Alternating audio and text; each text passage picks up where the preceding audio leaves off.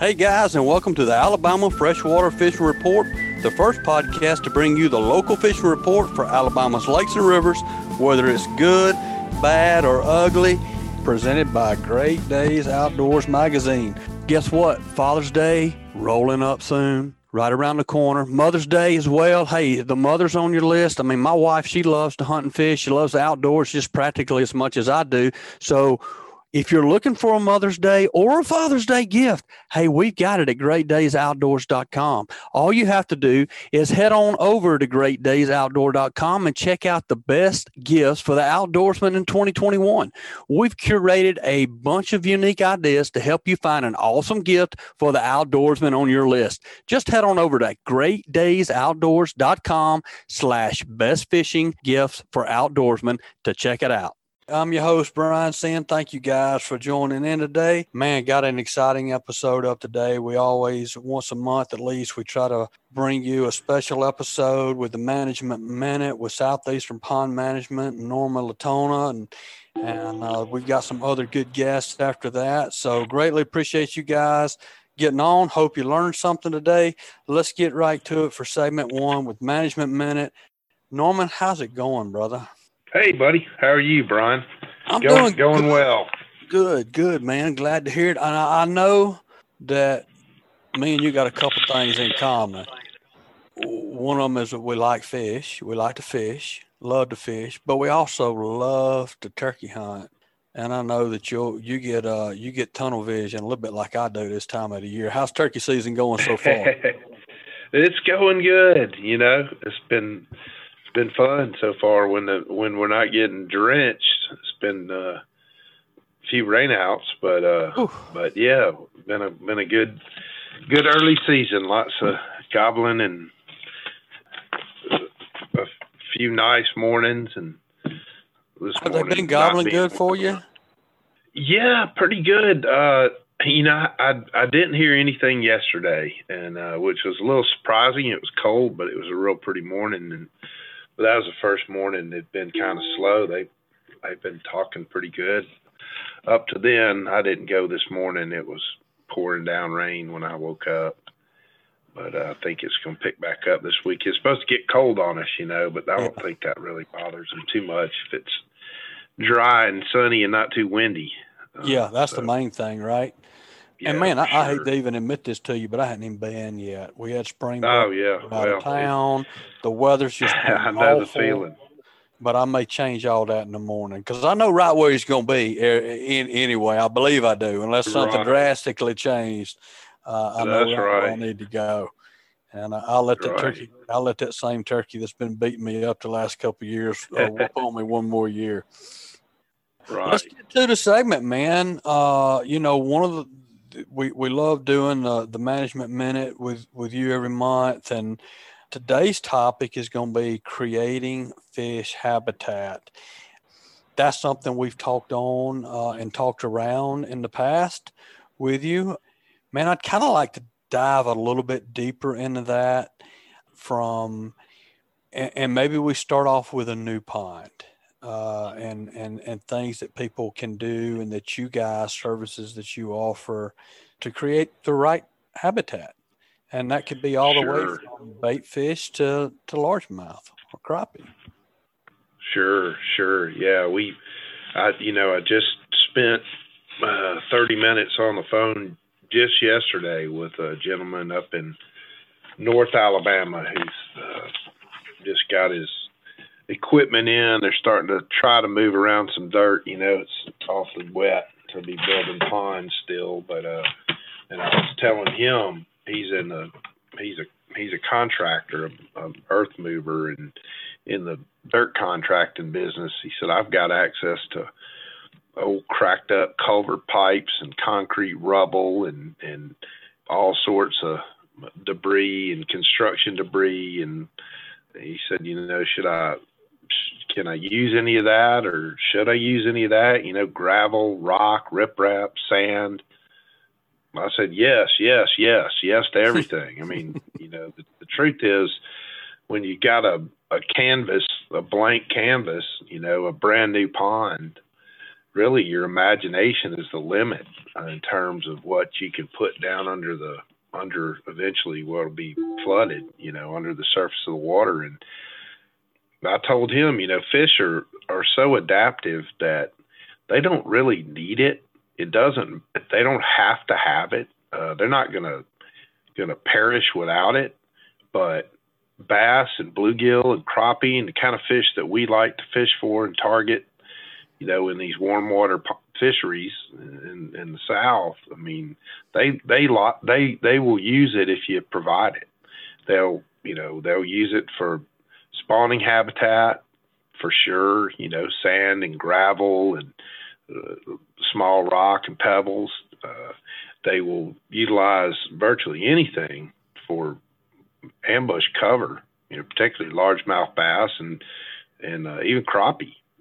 Predators. They're ambush predators, so they'll utilize that stuff, whatever you provide them to hide and wait for their prey, and then likewise the prey fish will utilize the small nooks and crannies to protect themselves against predators and kind of a safe haven to get away from predators. So there's not a real it's not an exact science in terms of how much cover and what type cover.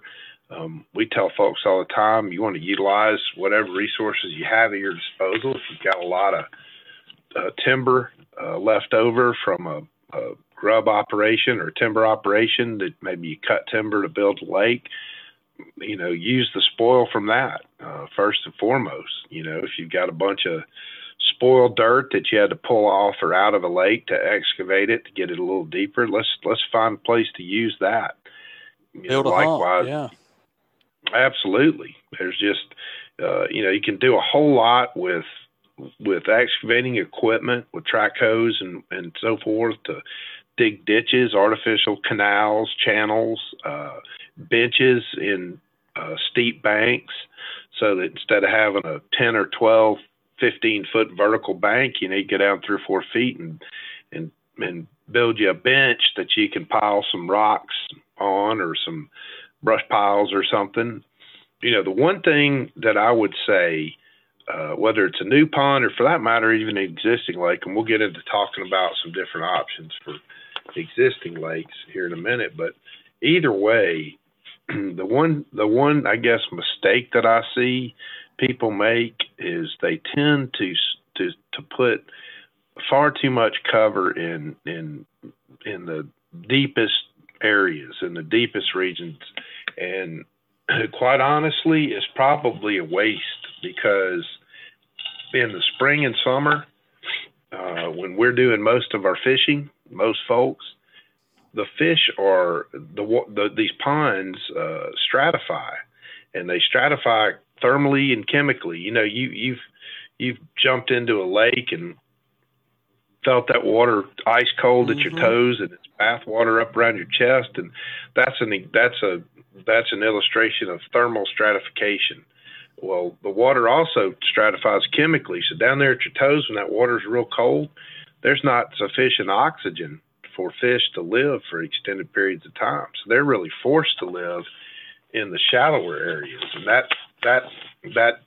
that break point where it goes from warm to icy cold, where it goes from plenty of oxygen to none, is what we refer to as the thermocline. And you hear professional anglers and folks talk about the thermocline. Well, the thermocline is that break point.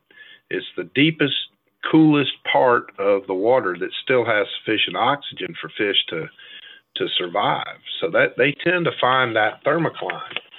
Usually in the summertime in ponds, that's fairly shallow. And it varies depending on the overall depth of the lake, the depth profile of the lake, the amount of wind and wave action that is in a particular body of water. But I've seen it as shallow as 3 or 4 feet below the surface in the summertime, and it can certainly be deeper than that, 6, 7, 8, 9, 10 feet deep.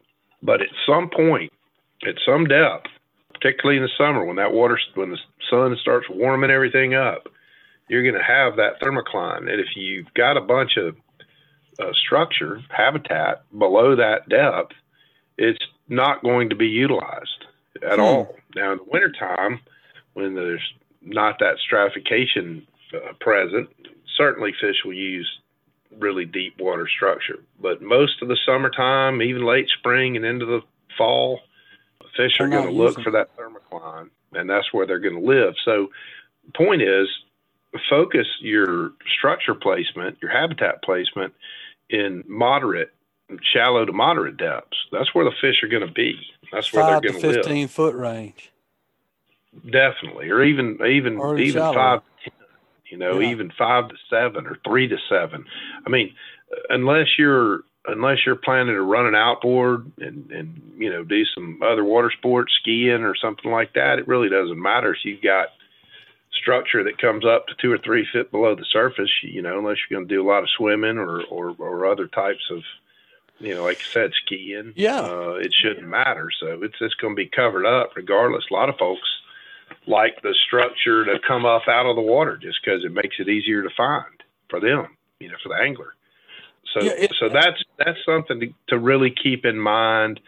And the other thing that I would say to folks is the point of habitat, again, fish are so adaptive, they don't have to have it. Bluegill and bass are going to spawn whether they've got pebble, sand, river gravel bottoms or not. Now they prefer it. If you put it there, they'll use it. But if it's not there, they're still going to spawn.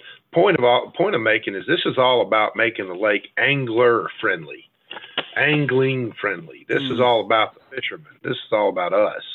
Fish will adapt to whatever conditions are present. But you can certainly put stuff in and attract fish to an area and make it a more fishable, more fishing friendly lake. Well, that is really interesting, Norman, and something that, when you talk about deep water structure, here on the Alabama Freshwater Fishing Report, we have guys over from all over the state, from Guntersville to Eufaula, and you hear these guys talking about catching fish. I mean, Smith Lake, I got a guy he's catching bass at 90 foot deep, but it's different. Totally different. It's totally different in a river system than it is in a pond. Yeah. And I don't know that I realized that until you said it. And I've got a good friend of mine built a beautiful lake, about 15 acres, 15 acres, really deep in the middle toward a dam. Well, all his timber it was all timber when he built the lake. He built the dam and flooded it basically. But what he did is he went in that deeper water and he cut the trees, but didn't cut them to where they would fall, but didn't cut them all the way off to where they would float away, or drift. He kind of held them to the stump, the tree. So he's got and he was like, man, I got so much structure in deep water. Summertime fishing is going to be awesome when they move out to the deeper water. We've never caught them there, and we're always scratching our head going, what the crap, man? We got all this structure here, and it's summertime. Fish are supposed to move out into deeper water in the summertime when it gets hot, but we missing the whole thermocline conversation. Yeah, I mean, those fish would probably love to be in that cooler, deeper water, but there's just not enough oxygen to support them. So they're not going to be there. Now in the wintertime, jig fishing in November and December and January, heck yeah, those fish will find that deep water stuff and they'll live in it. But in the summer, not the case. And you can actually take, and we've done it many, many, many times, but you can actually take a thermometer and lower it down. We've got a dissolved oxygen meter is what we use. It's got a thermometer on it. It measures the dissolved oxygen in the water as well. It's a probe, looks like a little, like a large bullet, and it's on a cable, and we've got it marked in 1 foot increments, and you can lower that thing down into the water column and you'll hit a point, whether it's 4, 5, 6, 7, 10 feet deep, but at some point, particularly as the water surface temperature really warms, where all of a sudden that temperature and the dissolved oxygen will just plummet. I mean, it'll drop.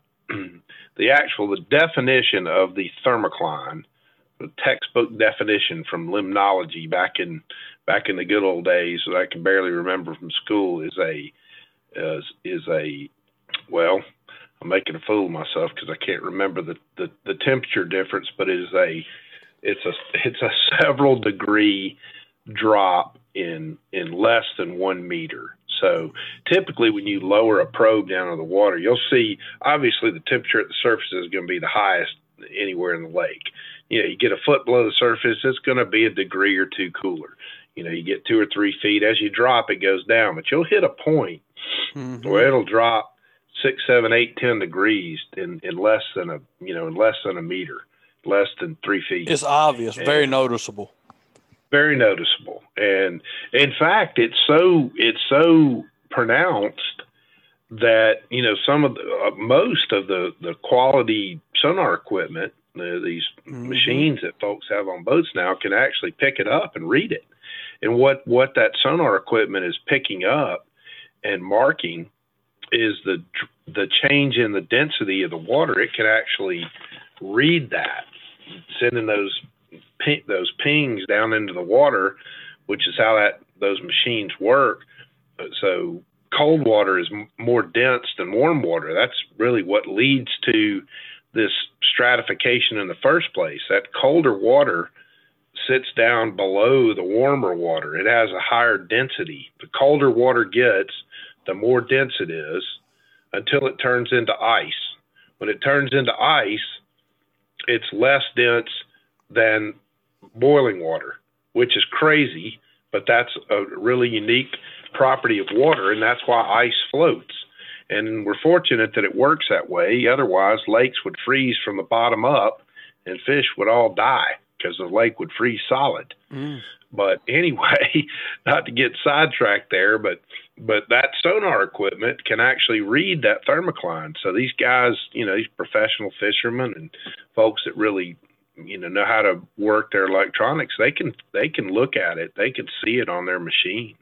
They'll see a line. It's something they look for. I mean, it's important. Absolutely, they do. Absolutely, yeah. No point in fishing below it. But like you said, in the rivers, it may be 40 feet deep. It may not exist because there's so much current. And for example, that it just mixes it. That's right. Mm-hmm. Yeah, that makes sense. That's good, man. That's something that I've never thought about, and I fish wrong in summertime lakes for that reason. And we tell people, it makes so much sense when you say it, because I know that I'm been around fishing long enough to know that below the thermocline is really not good, and it's dead water. Yeah, but then you got it in your mind just from growing up being a river fisherman and fishing these large lakes. You have it in your mind that summertime, when that water warms up, fish move out to cooler water. So you need to go out and try to find these schooling fish out in deeper water. But that's not the case in these ponds. It's not. And again, they'll find the deepest water they can find. They want to be in that cooler water. Mm-hmm. And look, they'll chase something down there, or something's running from them. You're running a crankbait through there. It dips below the thermocline. I'm not saying the fish can't zip down there and grab something, and they'll do it. But they're not going to go down where they're. No, they're just not. They're not going to set up camp there. They can't breathe. I mean, it'd just be like you walking into a room with no oxygen. You're not going to stay in there very long. Right. No matter what's in there, you can't. Mm-mm. So point of all this, again, is when you're designing and deciding where to put structure and habitat, you just need to be mindful of that, because you can waste a lot of time and effort sinking structure down into areas where they're not going to hold fish. And we try to encourage folks to focus on shallow and moderate depth to put their cover, because that's where those fish are going to be. Do you, and you hit on this a second ago, as far as new pond construction and reworking an old pond, even maybe if it's drained. Like you said, a bluegill, a bass, he's going to find somewhere to bed. But is there an advantage? I see people build ponds and they put gravel in spots, pea gravel out, or they put sand, or is that something that is worthwhile to do? Yeah, it really is. Sand and pea gravel, or a mix of those two, is what I prefer, because if you just use sand, it's so light and small and fine that it tends to get covered up with silt and sediment more quickly. It's more subject to be moved around with any kind of current. You sort of mix pea gravel or some small gravel and sand, and it just holds better. But that is a fantastic habitat enhancement. It doesn't have to be a big area. It can be an area as small as a bed of a pickup truck. Obviously, you can make them 10 times that size if you want to. We tend to try to find, 3 to 5 foot water depth is probably ideal. Plenty deep enough to keep predators from above at bay, but shallow enough that you get some water, some warmth, and you stay above the thermocline. Put that gravel and sand, spread it, and those bluegill, particularly bluegill and shellcracker if they're present, and to some extent bass and other fish, but bluegill and shellcracker will find that 100 times out of 100, and I guarantee you they're going to spawn there. They may spawn in other places. They are going to spawn on that gravel. They prefer it, especially in cases where the rest of the bottom is real silty and mucky, and they can spawn on that. But we always hear about fish fanning their beds. They're trying to fan out that real fine material to get something kind of solid. Something that's substantial, and that's what they prefer.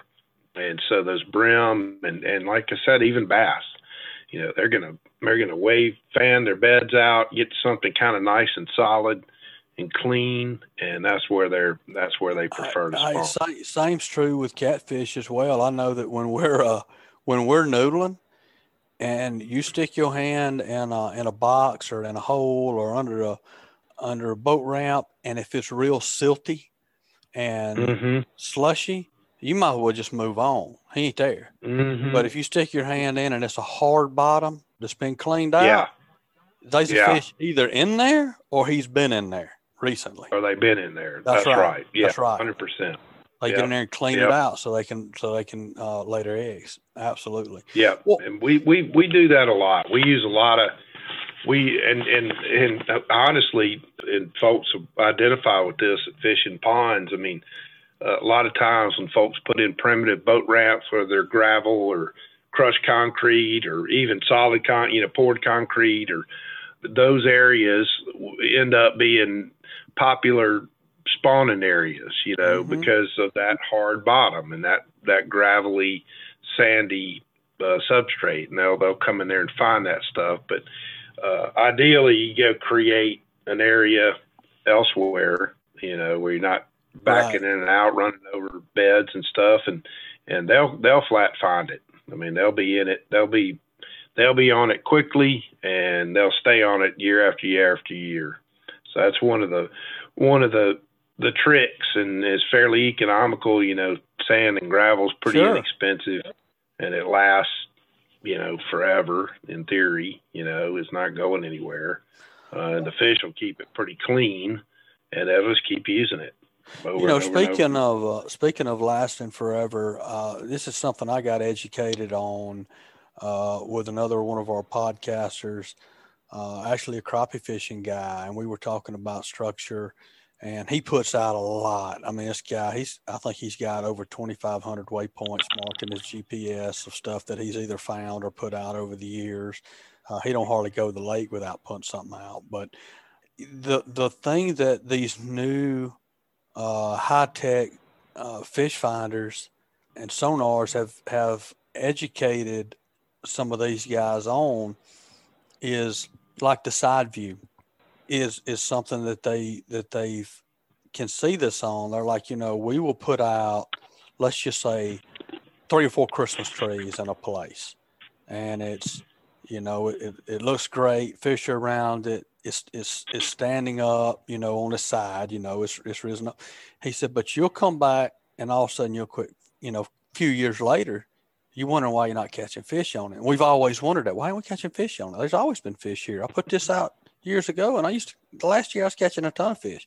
He said, but now with that side view, you can see that over time that that natural structure in that lake that you put out will basically collapse on itself and fall in. Oh, sure. But what used to be 3 or 4 foot tall or 5 foot tall is now a foot tall, and it's not holding fish. So you have to continually go back and put new stuff out or put artificial in. And what that's a good segue into what I wanted to mention too, in terms of particularly existing lakes that suffer that problem that you just described, or maybe just don't have much covered and habitat to begin with. But there are some in the past, decade in particular, there are a number of viable options that have been created by various companies that are artificial elements, artificial structure, fairly economical, last forever. Started out, it was just kind of blocky, sort of anything we can put together that's made of poly or PVC or plastic that kind of will hold up over time. But in the past several years, these companies have gotten super creative. I mean, they make trees, they make bushes, they make things with limbs. Texas Hunter, which is a really innovative company, we sell a ton of their fish feeders. They make fabulous fish feeders. They make fantastic hunting blinds, all the way from, little ground blinds all the way up to big, massive shooting houses and all sorts of feeders. We use their fish feeders, but they make all types of fish feeders. But they have invested in the past year or two into product development, and they are launching some amazing stuff. Lily pads, float on the surface, simulate lily pads and create topwater fishing. They've got grasses and leafy stuff that's designed to deploy and sink to the bottom and stands upright, but it's made of materials that'll last for, years or decades. There's a couple other companies out there that do the same, and we've utilized some of their products as well. So point is, if you're interested in ratcheting up your habitat game and you want something that's going to last and is fairly easy to handle, fairly easy to deploy and get it to where you want it, there's a lot of really good options out there now, and we get heavily involved in coming up with kind of a plan, design, if you will, and then obviously going out and installing the stuff.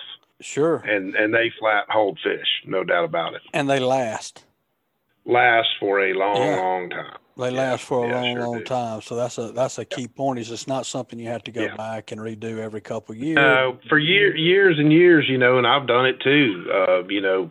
Folks use Christmas trees and cedar boughs and small cedar trees and listen, that stuff's great. I mean, it works. It holds fish, and I've caught enough crappie to fill up a dump truck off of stuff like that over the years. But you do have to replace it. I mean, it just really a year or two in that fairly shallow water, it's not what it once was. And then it's gone. It doesn't hold it like it used to. Yeah, we've got a guy, we've got a podcaster, Tony Adams down in Eufaula. He's probably, his crappie fishing is, I don't know that there's any, I literally don't know that there's anybody that catches as many crappie and as many quality crappie as this guy catches. It's absolutely phenomenal what he does every single day that he goes out and guides on these trips.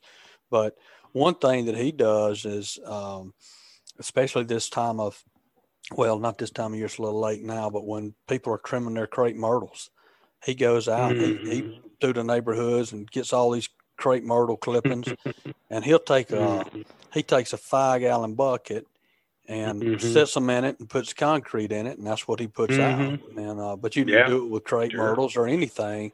But there again, he'll be quick to tell you there's a window on that. I mean, of time that's fishable, and that it'll hold fish. And over a certain period of time, it'll stop holding the fish that it once did, just because it decays and it falls in on it. Especially if you keep that stuff up in the water column where you want it.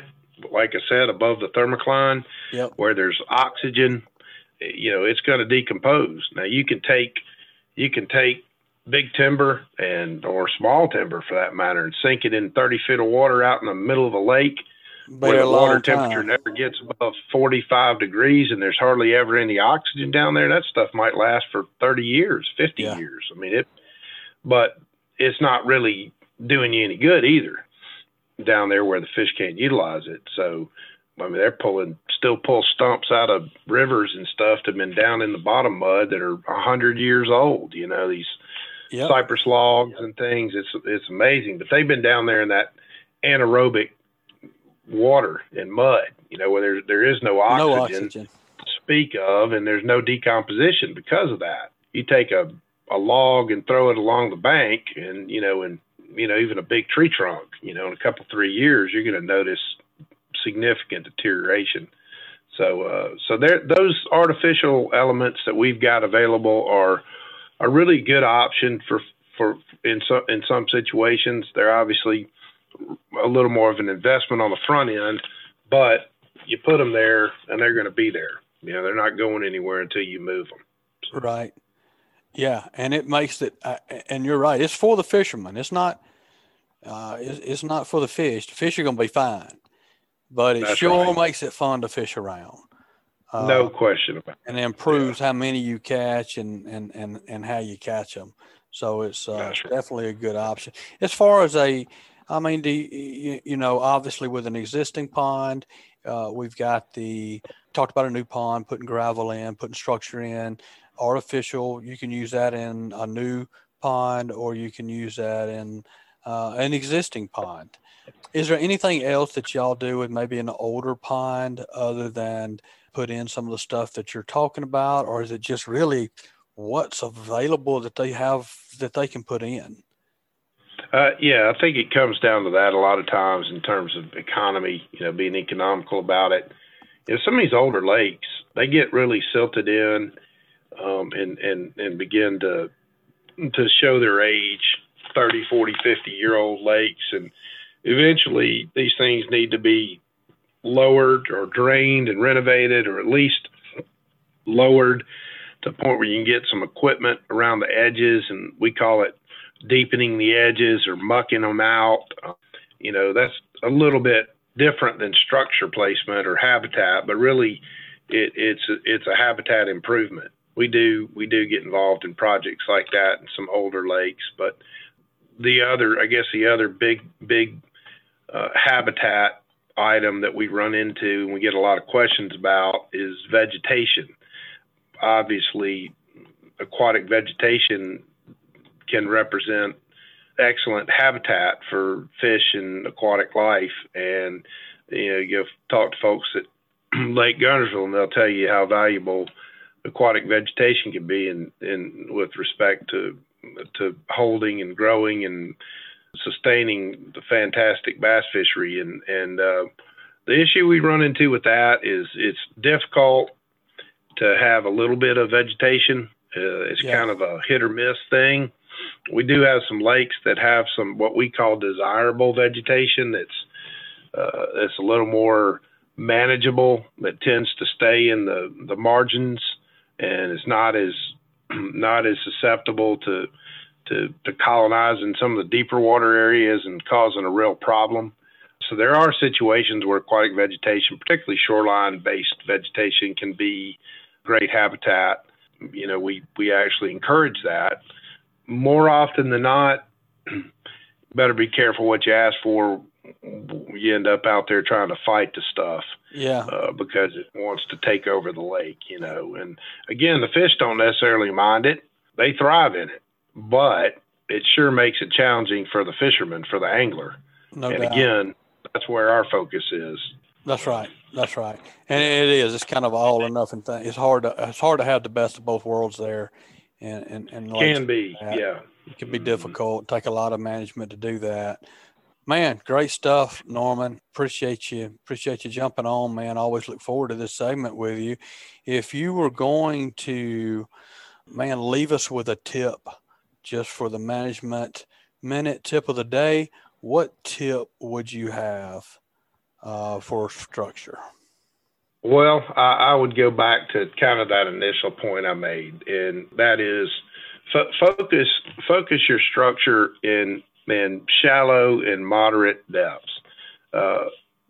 Not only due to the thermocline, which is we discussed, but most of us weekend warrior anglers, myself certainly included, are shallow water fish are easier to catch than deep water fish. Those guys that are catching fish in 60, 70, 80, 90 feet of water, they're pretty good at their trade. They've got a lot of practice doing it. I would tell folks, focus on shallow water structure, shallow to moderate, less than 6-7 feet. And I think if you do that in terms of adding structure or building a new lake, you're going to be very pleased with the result. Good stuff, man. Well, this week's Management Minute tip of the day is brought to you by Southeastern Pond Management. Norman, I appreciate you, buddy. Always love talking to you. Get after those turkeys, and I'm going to get after myself tomorrow, and I'll talk to you again soon, brother. All right, Brian. Appreciate you guys as usual also. Talk to you soon. Another awesome segment with Norman. Always appreciate him being on. As I said, he is, man, what a lot of knowledge this guy has. They do an incredible job around the state of Alabama and Georgia, Tennessee. So if you're thinking about building a lake, if you're thinking about redoing an existing pond or lake that you have, restocking, fertilizing, liming, these guys do it all. And they do it well. Give Southeastern Management and Norman a call, and it's what they do for a living, so they're really good at it. So we appreciate him. Let's talk about bass fishing. Segment 2, Coosa River Report, Logan Parks from the Auburn University fishing team. What's going on, my friend Logan? How's it going? Going good, man. Going good. Just watching it rain a lot lately. Seems like we can't get many sunny days. Oh yeah, I know it seems like pretty much everywhere around here is flooded too. All this rain coming down from the Coosa River and Tennessee River, man. It's got everywhere. I mean, you go fishing, you're fishing like playgrounds and stuff. So all these lakes that they let down for the summer, Martin, Logan Martin, have these lakes with all this rain have most of them filled complete? Are they full pool? Lake Martin's definitely getting close. I haven't been out on Lake Martin in probably 3 or 4 weeks, so I'm sure it's up even more than the last time I saw it. I couldn't speak on what it's at right now, but I do know that they had to call off a high school tournament on Neely Henry on the Coosa River just because of how flooded it was. You couldn't even put in at the boat ramp, and then they just moved the Bassmaster Open was supposed to be April 1st through 6th or 1st through 3rd or whatever on Smith Lake. They moved it to October because it was so flooded. Yeah, I heard it was flooded. I had a guy on earlier, and we were talking about, he was talking about how flooded it was and how that affected the spawn and all that. What when the water comes up real quick like this time of year, spring, I mean, it's the time of year fish are going to the bed. How does this affect the fish, and how does this affect you as a fisherman? I really hate when it floods.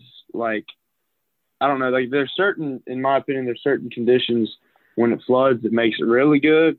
There's certain conditions when it floods that makes it like not so good.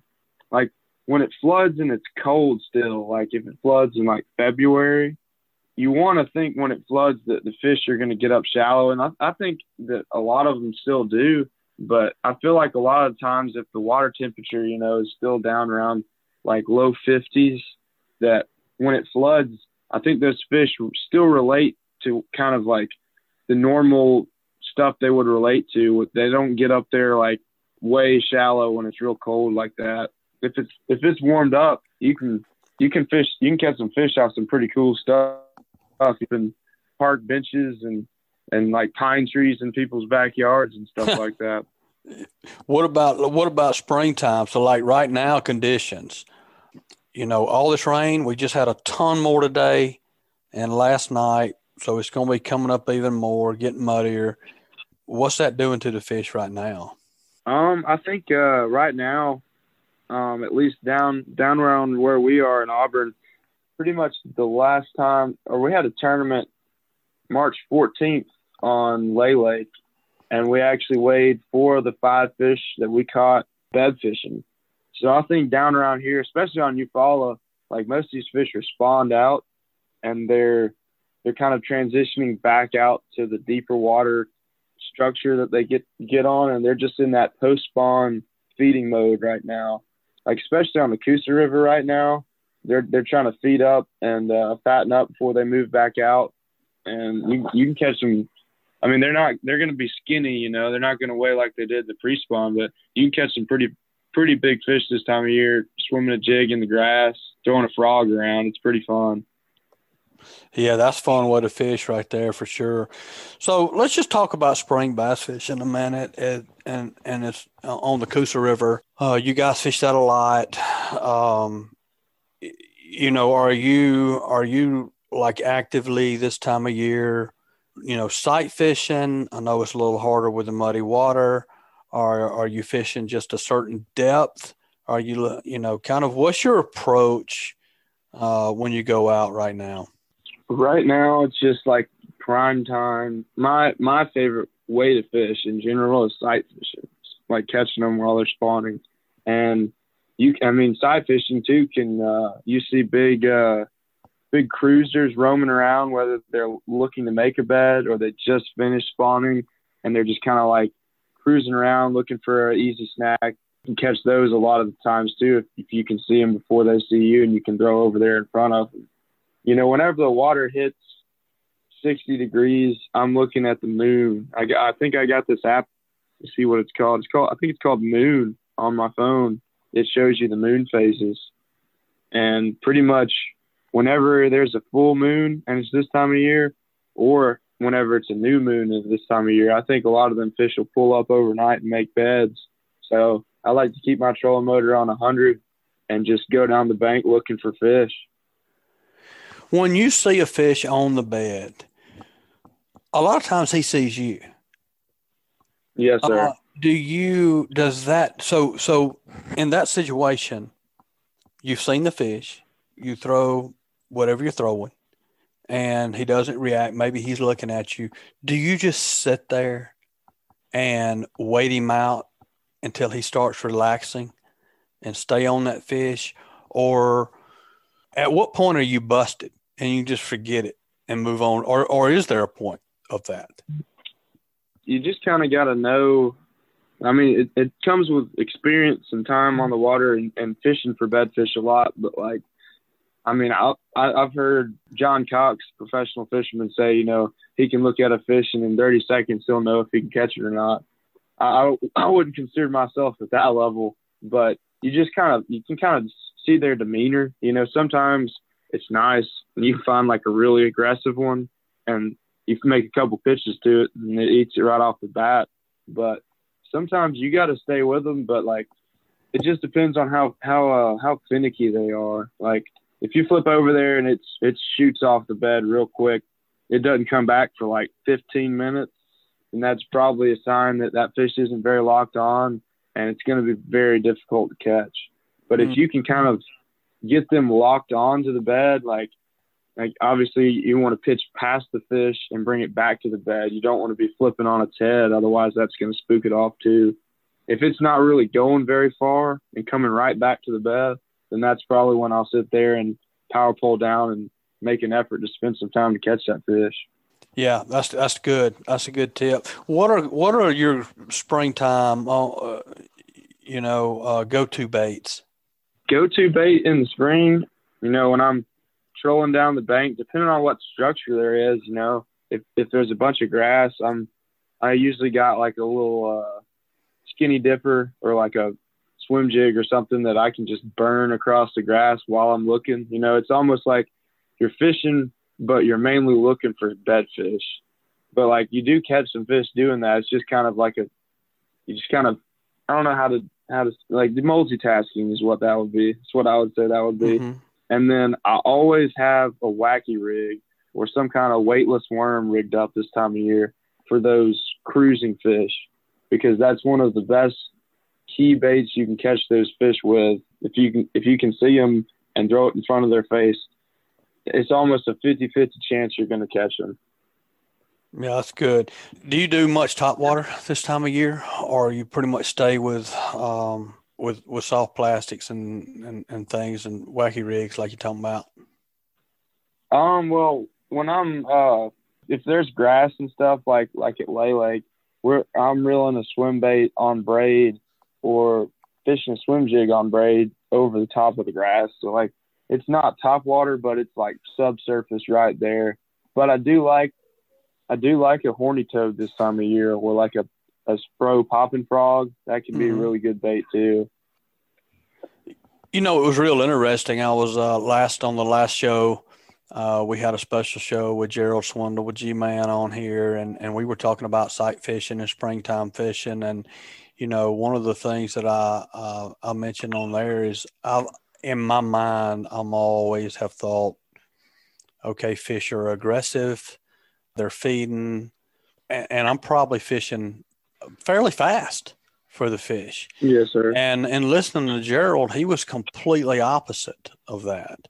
He was like, even if I'm not seeing a fish on the bed and just fishing a certain area or a certain depth, I got to think there's a bed under there. And when a fish is on the bed, his range shrinks. He's not going to chase that bait way off. Like he will other times of the years, he said, and sometimes they're reluctant to leave that bed. So even though he says, I pick up a lot of fish and tell a lot of people, you know, yeah, I know you want to throw that chatterbait out there and crank that sucker in and feel that vibration of it because it feels so good when you're reeling it, and it's hard not to. But if you'll throw that, slow it down, you know, yo-yo it, top water, pop it, wait a while, pop it. He's just, you know, it kind of goes against what I've always thought, to be honest with you, Logan, is as far as getting out there and churning and burning kind of is to slow that thing way down. Well, yeah, he's definitely right.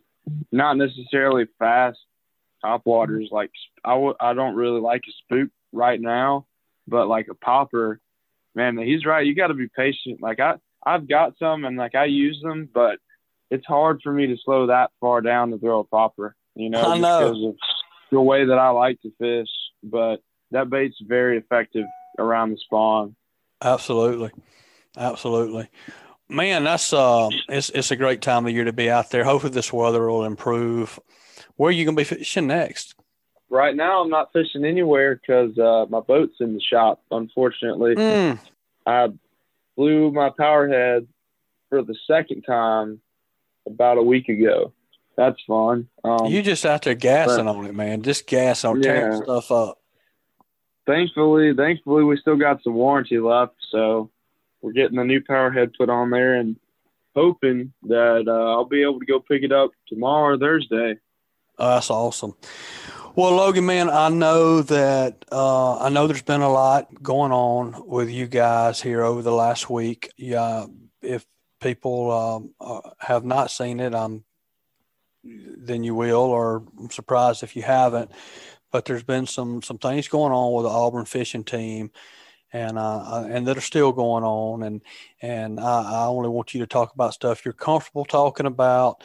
But for those of you who may not know, the Auburn fishing team, it's a club sport. You guys go out, you get your own sponsors. You're not scholarship athletes, but you're a club sport. I know that a lot of this has to do with COVID, but if I'm saying this right, you guys were basically suspended, correct? Yes, sir. We were originally suspended until December 31st. Until this next, for basically a year. Yes, sir. Okay. And there again, I want to make sure I've got this right. It was basically for fishing tournaments representing, like wearing Auburn gear and things like that. Am I missing? Am I on track? Yes, sir. That's right. They were saying that we violated the Auburn University club COVID travel policies by attending certain events and fishing college tournaments. But there are other scholarship guys, baseball, all that stuff, still going on. I first of all, I hate that happened. Obviously, you know, I'm a huge Auburn guy and played baseball there myself. And so everything Auburn's near and dear to my heart. It sounds like that as far as even yesterday or earlier today, that some decisions have been made that's going to allow you guys now to continue fishing. Yes, sir. We had a big meeting yesterday between, it was me and our treasurer, Rob, and my dad actually attended it with me. And shout out to my dad because I couldn't have organized all this and you know, we couldn't have had that appeal meeting, and I don't think we would have been as successful as we were without my dad stepping in and being there for us. But also Dr. Woodard is the VP of Student Affairs. He met with us. He listened to what we had to say with an open mind, and he was very willing to work with us. And we had a very successful meeting, and I'm very happy to announce that the suspension has been reevaluated and shortened from a year essentially to April 22nd of this coming up month. So definitely a significantly shorter amount of time that we're not going to be able to fish. Man, that's great news, Logan. That's incredible news, and it sounds like that Auburn and the university has done the right thing. You guys are in you're in a different environment. Not environment's not the right word. A different situation than a team that is, you know, a scholarship team supported financially by the university. You guys have to go out and raise your own money. You have to get sponsors. These sponsors pour money into your program so that you guys can have a successful season, so that you can have the entry fees, the equipment that you need to go out and be one of the top programs in the country year after year.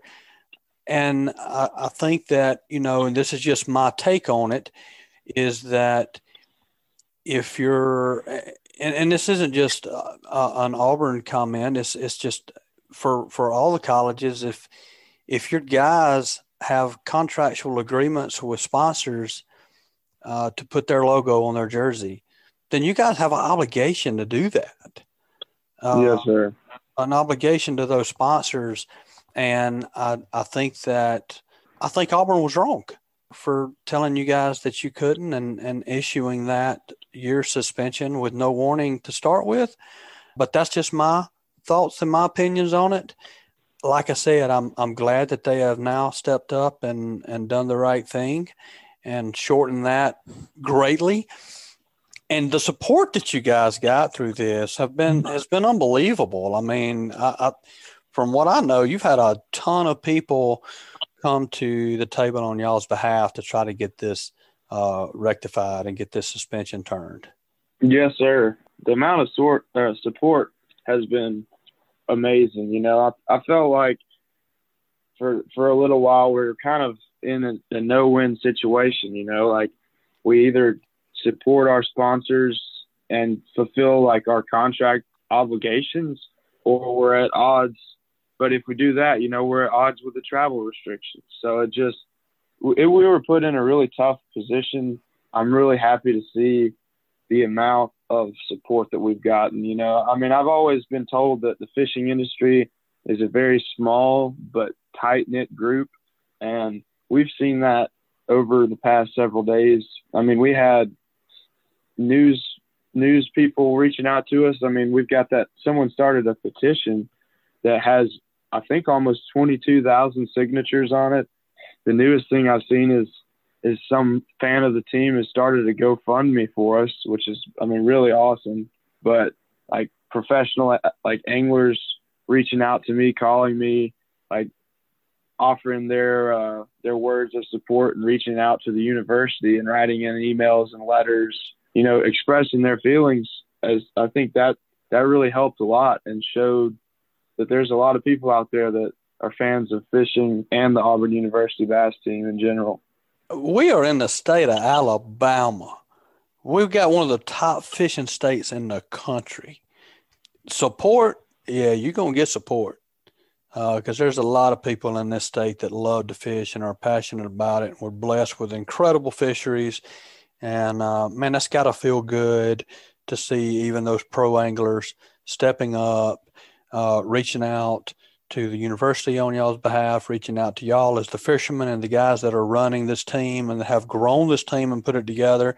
So at the end of the day, it's a great story. I mean, things happen that ended up happening that needed to happen, and Auburn ended up doing the right thing. So hats off to Auburn as well and the people that make those decisions. I watched a video of you guys on your Facebook page. Man, unbelievable. If you guys haven't seen it, go look up, and I think I'm saying this right. It's the Auburn Bass Fish. What's the Facebook page? Just so I don't get it wrong, Logan. It's just the Auburn University bass team, but the video may be hard to find on Facebook. So go to our YouTube channel. Just search up the Reclamation Series, like Auburn University bass team, the Reclamation Series. Man, phenomenal video, guys. If y'all haven't had the chance to see that, I urge you to go watch it. It is extremely professional done. Man, whoever came in there and orchestrated that deal did a phenomenal job putting it together. And you personally did an amazing job as well. So congratulations to you and all the fishing team on that. I mean, y'all are putting some good stuff out there. Yes, sir. Got to give a shout out to our cameraman, editor, producer, everything. His name is Brandon Feen.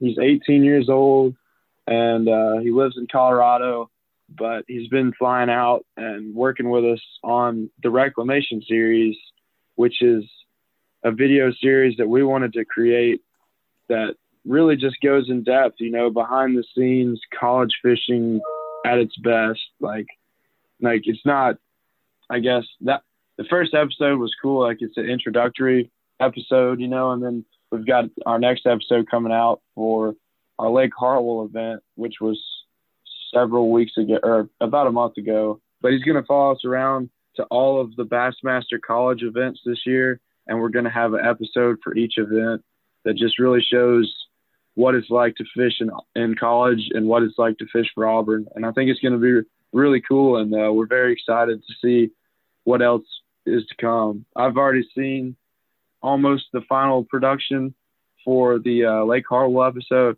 and I got to tell you, man, you're going to love it. I can't wait to see it. I can't wait to see it, Logan. That's exciting, man, and it'll that just goes – that's going to really help to promote you guys and to get more fishermen and more college guys making the decision to come to Auburn and be a part of that team. So congratulations on that. Well, Logan, man, I appreciate it. Thank you for the segment. Congratulations on the suspension being lifted. So, man, good luck to you and the Auburn fishing team throughout the rest of the year. And, man, we look forward to having you on again soon, brother. You're always welcome to jump on. Yes, sir. Thank you for having me on. We're definitely excited to get back out on the water, I guess, April 22nd. We're very thankful that Auburn University was willing to sit down and negotiate with us and have an open mind, and we're very excited to get that reduced for sure. Dang right, man. Well, congratulations on that. Stay safe out there, brother. We'll talk to you again soon. Yes, sir. War Eagle. War Eagle. Awesome, man. Well, always love to have Logan on the show. He is one of the guys that has been very instrumental with getting the Auburn fishing team to where it is now, which is one of the top fishing programs in the country. Congratulations to those guys, and we look forward to seeing what they're going to do throughout the year. All right, folks, Coosa Tallapoosa Report brought to you by Bucks Island Marine. Bucks Island is a family-owned and operated business since 1948. They have new pontoon boats, bass boats, bow riders, and aluminum boats for sale. They love trade-ins for boats and motors. They can rig your boat or ship your new motor anywhere in the United States. They provide boat services on all kind of boats, even if they weren't purchased from Bucks. They have factory-trained and certified technicians. Visit them at 4500 Highway 77, Southside, Alabama 35907, or give them a call at 256-442-2588. And brought to you by Sun South. From outdoors equipment, parts, service, accessories, Sun South has you covered. Own the best for less. Visit Sun South or sunsouth.com for quality John Deere equipment. Sun South, for those that do. All right, folks, that's going to be a wrap for the week. Please subscribe, rate, drop us a review wherever you listen to the podcast. And as always, if you'd like us to email you the podcast, just text the word fishing to 646-495-9867, and we will email you the show each and every week. We'd like to thank y'all for listening. Be sure and tell your friends about us, and we'll talk to you next week. This week's Alabama Freshwater Fishing Report was brought to you by Great Days Outdoors Magazine. Become a better Southern hunter and angler and pick up your copy today wherever fine magazines are sold, or save a bundle online at greatdaysoutdoors.com. And brought to you by Southeastern Pond Management. If you're fortunate enough to own a lake or a pond, then I know you want to get the most out of it as possible. We all want to manage and grow big deer on our place, so why not grow the biggest, most healthy fish possible as well? Give Norman a call at Southeastern Pond Management at 205-288-1371, or just look them up, southeasternpondmanagement.com, and these guys know how to grow big. And brought to you by Sun South. From outdoor equipment, parts, services, accessories, Sun South has you covered. Own the best for less. Visit Sun South or sunsouth.com for quality John Deere equipment. Sun South, for those that do. And brought to you by Bucks Island is a family-owned and operated business since 1948. At bucksislands.com, you can check out the full list of inventory from new and used bass, pontoon, bow rider style boats, new and used motors, as well as kayaks for sale. Give them a call at 256-442-2588. And brought to you by Brian Sand with National Land Realty. You already trust me with your fishing report, so trust me to help you find or sell that next piece of property as well. Just give me a call at 601-383-2344.